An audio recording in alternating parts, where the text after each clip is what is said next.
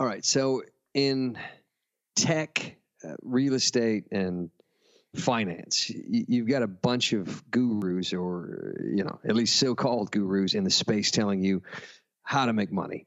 You don't hear about winning investments in film for individual investors. Why? Well, let me start by saying I agree and disagree with the premise.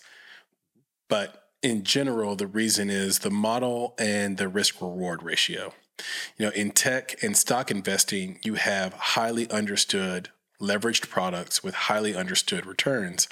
For example, if you decide to be an angel investor in a new app that's going to sell in app stores on everybody's phones, you don't need to know how to code or animate or understand the supply chain to be successful. If you're going to invest in crypto or the stock market, you don't need to know the inner workings of the Dow Jones or Coinbase or the New York Stock Exchange.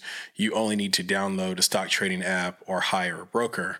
That's because those markets are so big and ubiquitous that we intrinsically know how the money flows in and out. We see the risk involved and know how generous the rewards can be.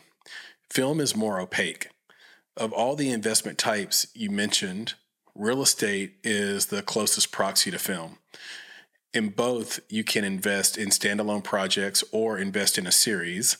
You can go it alone or align yourself with corporations and developers. And you have to know a lot about what makes for a good product. You have to follow the mood of the markets, understand when the budget is bloated. You have to know the difference between execution and excellent execution. You have to have unmatched judgment and taste. And above all else, you have to know how and when the money flows in and out.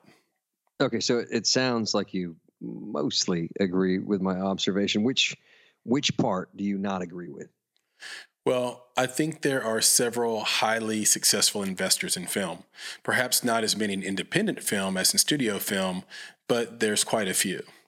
Those investors are often tied to a specific producer or director, playing long-term games with long-term players, a concept we talked about on several episodes in the past of this conversation.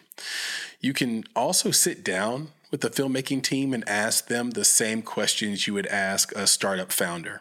For example, investors should ask their producers, what's your plan to 100x our money? Even if that's unlikely in a financially successful film, it's the right type of question to ask. The bottom line reason you won't see film investment gurus on the internet is that you can't sell a 5-step formula to investing success. Film and art in general just don't work that way.